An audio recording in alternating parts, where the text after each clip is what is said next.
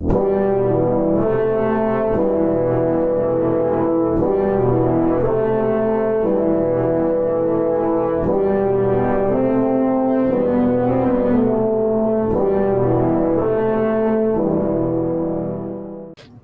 Psychology and Sex Life of Hitler. If you enjoy this, you may also enjoy my earlier post, The Contents of Mao's Heart, a reflection on the terrible poetry and even worse sex life of Mao Zedong.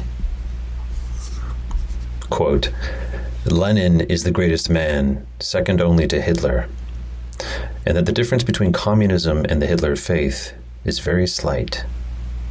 Joseph Goebbels, speech on November 27th, 1925. Before staring into the abyss of Adolf Hitler's sexual psychopathology, let me say a word on his broader psychology. As I have now infamously argued, Hitler, quote, was less evil than Lenin because Hitler only targeted people he personally believed were harmful to society, whereas Lenin targeted even those he himself didn't believe were harmful in any way. This tight formulation captures what is essential about the evil of both men while revealing the particular threats each one poses. Hitler perpetrated a genocide against 6 million Jews in the Holocaust because he believed they were Untermenschen, or subhuman. In Mein Kampf, he referred to Jews as parasites, maggots, and bacteria. He perpetrated a genocide against up to 1.5 million Romani in the Borajmos, or the devouring, because he believed homeless vagabonds and refugees were criminals. He enacted Action T4, the involuntary euthanasia of people with disabilities, in order to sterilize the gene pool of physical imperfection. Black Germans fell victim to Nazi racial policies, including ghoulish experiments, and he killed gay men and lesbians. This was all part of his obsession with disease, cleanliness, genetic sterilization through racial purification, and the elimination of anything he considered impurely white or imperfectly Aryan. Naturally, special consideration was carved out for Joseph Goebbels, who had a deformed right leg, and the flamingly gay Ernst Röhm. One possible cause for Hitler's obsession with purification might be his mother's death. In 1906, Clara Hitler found a lump in her breast but ignored it and was soon waking in the middle of the night in pain. When she went to the local doctor in Linz, he told Adolf she had cancer and probably wouldn't make it, and left it to the boy to tell his mother. Clara underwent a mastectomy, but the cancer had already metastasized to the area around her lungs, and the doctor said there was no hope. Adolf had been in Vienna, where he applied for admission to the Academy of Fine Arts and was rejected twice. Like American kids off to college today, he became radicalized by Jew-hating activists, lost his Kampf against anti-Semitism, and later wrote a book about it. Vienna was the city where, 1 decade earlier, the journalist Theodor Herzl returned from covering the Dreyfus Affair, a miscarriage of justice that saw an innocent French officer of Jewish descent shipped to a penal colony.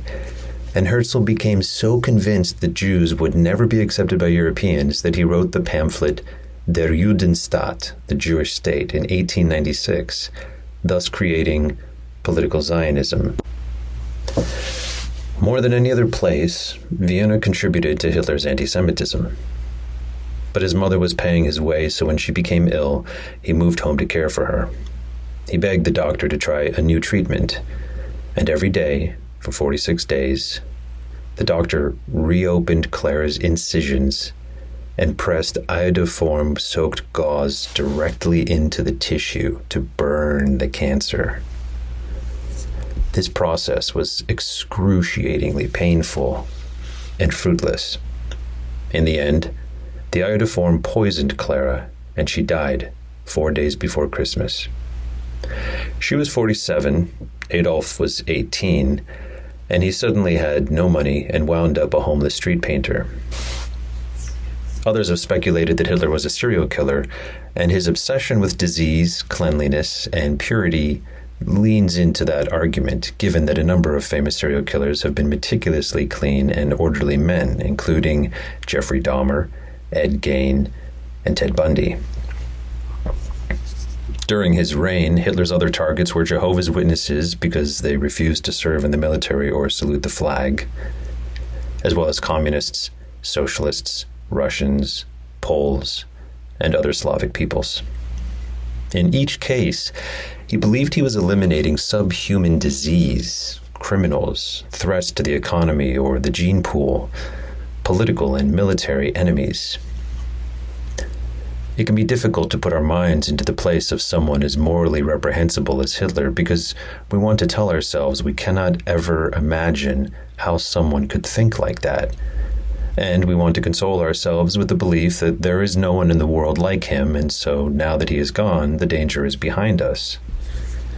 But events like October 7 say otherwise. The Hitler threat is not behind us, nor alien to our psychology, even yours. The clinical psychologist and public intellectual Jordan Peterson recently debated the psychology of Vladimir Putin with Piers Morgan, saying, "There's a little bit of Hitler and Stalin in everyone. There's more than a bit. Oh, absolutely. Why would have Nazism spread the way it did? You know, people think, well, that's all top-down. It's not top-down. There's a part of people that's..." The wisest commentator on totalitarian states like Solzhenitsyn and many psychological commentators, Jung was a good example of that, made a very straightforward case that you can't have a totalitarian state unless every single person is willing to lie about everything all the time. Hitler was an anti-Semitic, racist, ableist, anti-homeless, anti-LGBT, genocidal tyrant, but the problem was not his moral formula. Woke progressives today almost always focus on the moral aspect of racism or ableism because they want to be outraged, not to understand. And racism is outrageous. Yet if we think more carefully, we find that one can hold the right moral formula and still commit acts of sheer evil. The Nazis, the Soviets, the Ku Klux Klan, and the Hutus carried out their sickening acts of cruelty, believing with every drop of blood, every trigger pull, every shovel of dirt, that they were the good guys. The problem in Germany, the American South, or Rwanda was not that people needed some kind of formal education in normative ethics. The problem was cultural. Jews, Blacks, and Tutsis were depicted as so thoroughly less than human and harmful to society that, as genocide expert Gregory H. Stanton notes in his 10 Stages of Genocide, it, quote, overcomes the normal human revulsion against murder. The reason this is important is because if there's a little bit of Hitler in everyone, and if the problem with Hitler was not a lack of moral pedagogy, but an entire culture of bigotry, then to defend against such tendencies, the answer is not moral outrage, cancel culture, or censorship. Rather than a long march through the classrooms, we need to foster a more tolerant and inclusive culture built on civil discourse.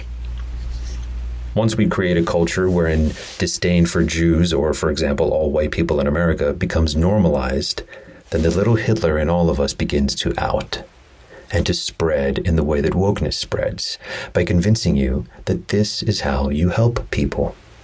Again, the problem here is not the moral formula. Hitler believed he was protecting what he deemed to be good, namely the German nation and its real people, and that he was opposing what he deemed to be bad. We all do this, which is why we cannot entirely rely on our moral compass, and why Peterson so often talks about the deeper value of stored cultural wisdom within normative social behaviors, such as getting married or having kids, or even the stored cultural wisdom in certain superstitious or religious beliefs. There is a wisdom in our cultures of certain values that have been built by generations of our ancestors who have confronted these issues before and whose combined intelligence burns like a raging sun compared to any candle we might happen to hold, however brilliant its light. But there was far more going on with Hitler's psychology than merely being immersed in a culture of anti-Semitism. His search for purity made him the filthiest human who ever lived. Yes, as Peterson says, we all have that aspect within us that can be radicalized to hatred and violence. Just look how many Germans had it in them when tested, or how many young people worldwide have cheered Hamas. This is because the psychology of woke progressivism and Nazism operate in a similar way, feeding off the better angels of our nature, our desire to be good, or offering the wolves among us a sheepskin. It is especially important to recognize this fact if we want to live in a society where we enjoy and protect freedom of speech, because this means we are more often going to be exposed to ideas that we dislike, and we need a better response than the offend principle. We need to cultivate a culture of civility and true tolerance. What made Hitler evil was not that he used the same moral framing as normal human beings, or pro-Hamas supporters, namely, defend the victims and fight the threat. The difference was, he identified the victims as a threat and the threat as a victims. In logic, we would say that his argument was coherent but unsound, meaning that the basic structure was correct, but it did not map onto reality.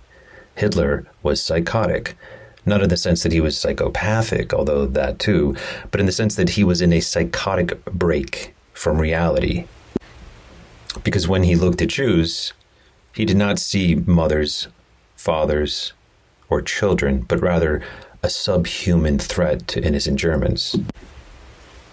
The only thing worse than this is not having any moral framing at all, which would be tantamount to a protester who supports Hamas, not because they believe Hamas are the good guys fighting the injustice of occupation and genocide, but because they want to see more people die. You have Republicans who voted for Donald Trump because they believed he was the better candidate. But you also have white nationalists who voted for Trump because they believed he would utterly destroy the nation, allowing for a white ethno-state to rise from the ashes of what was once America. This is what I mean when I say, quote, Lenin targeted even those he himself didn't believe were harmful in any way. Because during the Russian famine of 1891, he sought to maximize the number of people who died, whether he considered them threats to society or entirely innocent children. As far as I can tell, Lenin was a primary psychopath or type 1 psychopath, with a formidable intelligence and calculating manipulative methods. Think Hannibal Lecter. Hitler was a secondary psychopath or type 2 psychopath with average intelligence and an impulsive, hot-headed manner. Think Joffrey Baratheon. But of course, Joffrey commanded the armies of Westeros and subsequently killed far more people than Hannibal could have ever hoped to do. Likewise, 1920s peasant Russia was not capable of the destruction of 1940s industrial Germany. But do not forget where Hitler got the idea for concentration camps and secret police from in the first place. Moreover, an evil genius is more terrifying than an evil brute. Hannibal with a room temperature IQ just isn't very scary.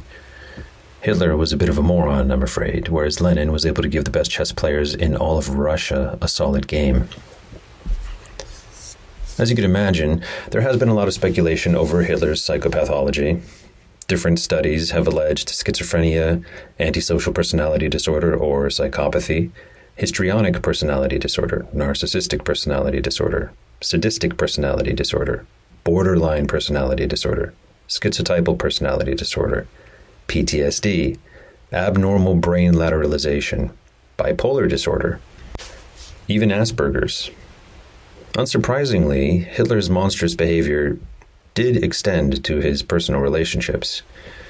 He had no friends except the Nazi propaganda head Joseph Goebbels, who himself was a despicable narcissist, who in the end gave cyanide to his 6 children, and then he and his wife, who was romantically in love with Hitler, killed themselves because they couldn't bear to live without the Führer. Goebbels also admired Lenin, writing in an open letter on October 5th, 1925, "No Tsar ever grasped the Russian people in its depth, in its passion, in its national instincts as Lenin has. He gave the Russian peasants what Bolshevism always meant to the peasants, freedom and property. In this way, he made the most indigenous group, the peasants, into the real supporters of the new system. The more the Russian peasant hates the Jew, especially the Soviet Jew, the more passionately is he a follower of agrarian reform. The more ardently does he love his country, his land, and his soil. Down with the Jewish Soviets. Long live the Leninist agrarian reform. The Leninists were anti-Semitic then, and they are anti-Semitic today. So what surprise is it to us that their political cousins, as I have explained before, scapegoated the Jews just as freely?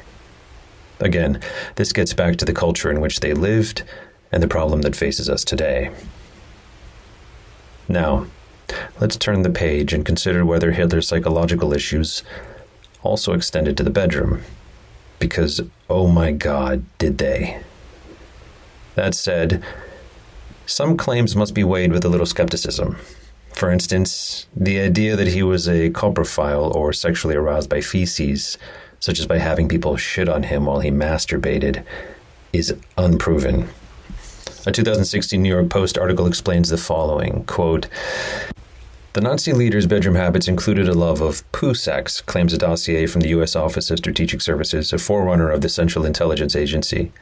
The intelligence document says he liked women to stand over him and defecate because he was turned on by poo. It also revealed the Fuhrer had a, quote, micropenis, and, as the famous song suggests, only one testicle. It also revealed he liked to be brutally kicked by women as part of his sex games.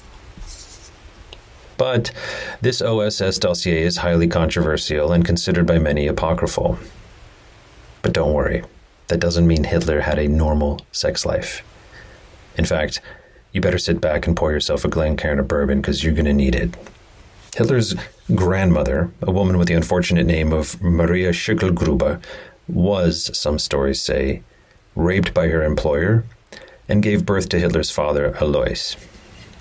She later remarried a man named Johann Heidler, and Alois convinced Austrian authorities to acknowledge Heidler as his own father. But when officials did the paperwork, they misspelled Heidler, and that's how the family became the Hitlers. Now, you don't have to be a psychologist to guess that Adolf's father was a disgusting piece of shit.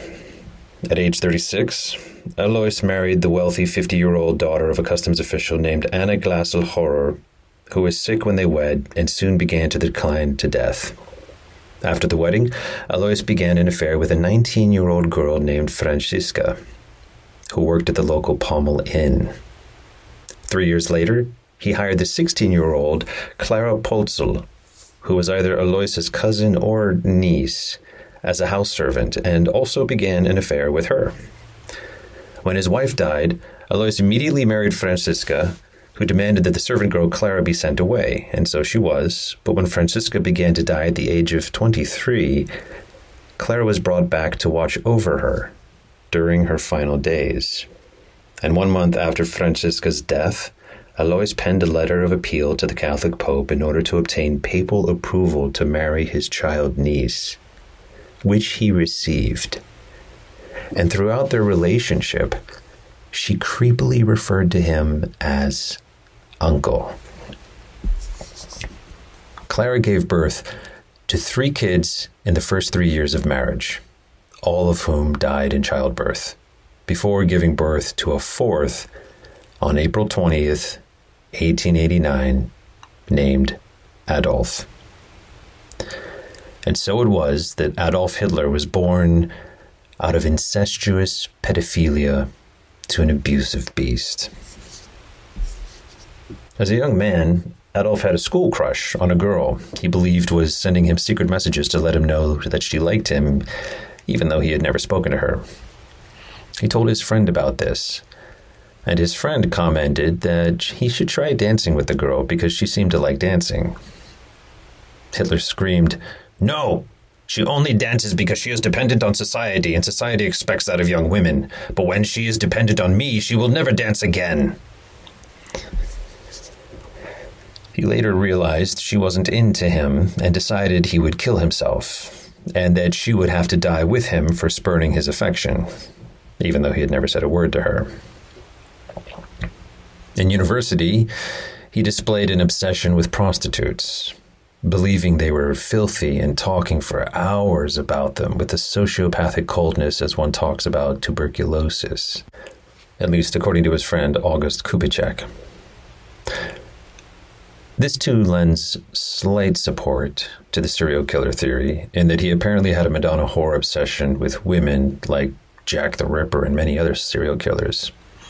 Kubitschek relates that Hitler was utterly disgusted by women and sex, but that he had abstract ideas about what the perfect marriage ought to be and the need to provide progeny for the German race.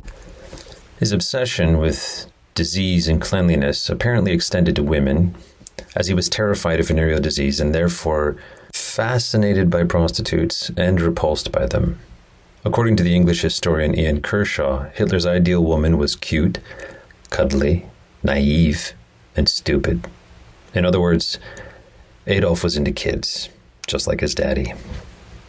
But rather than the domineering tyrant many of us may picture in our minds when we try to imagine Hitler's disposition, he was, in fact, profoundly insecure and embarrassingly inept around women.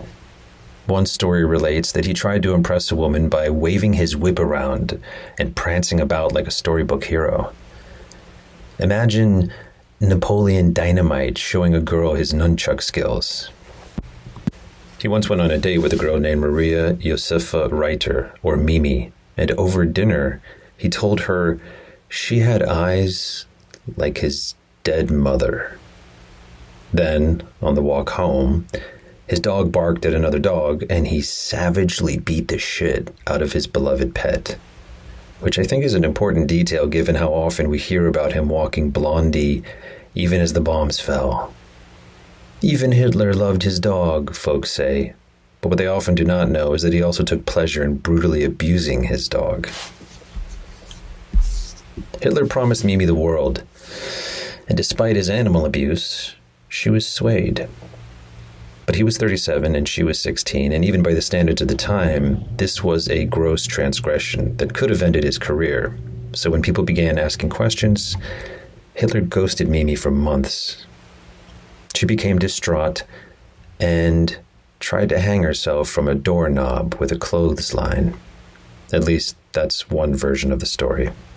More in a second. His next relationship was with Geli Raubal, his sister Angela's daughter, and therefore his niece, who he met when she was 14.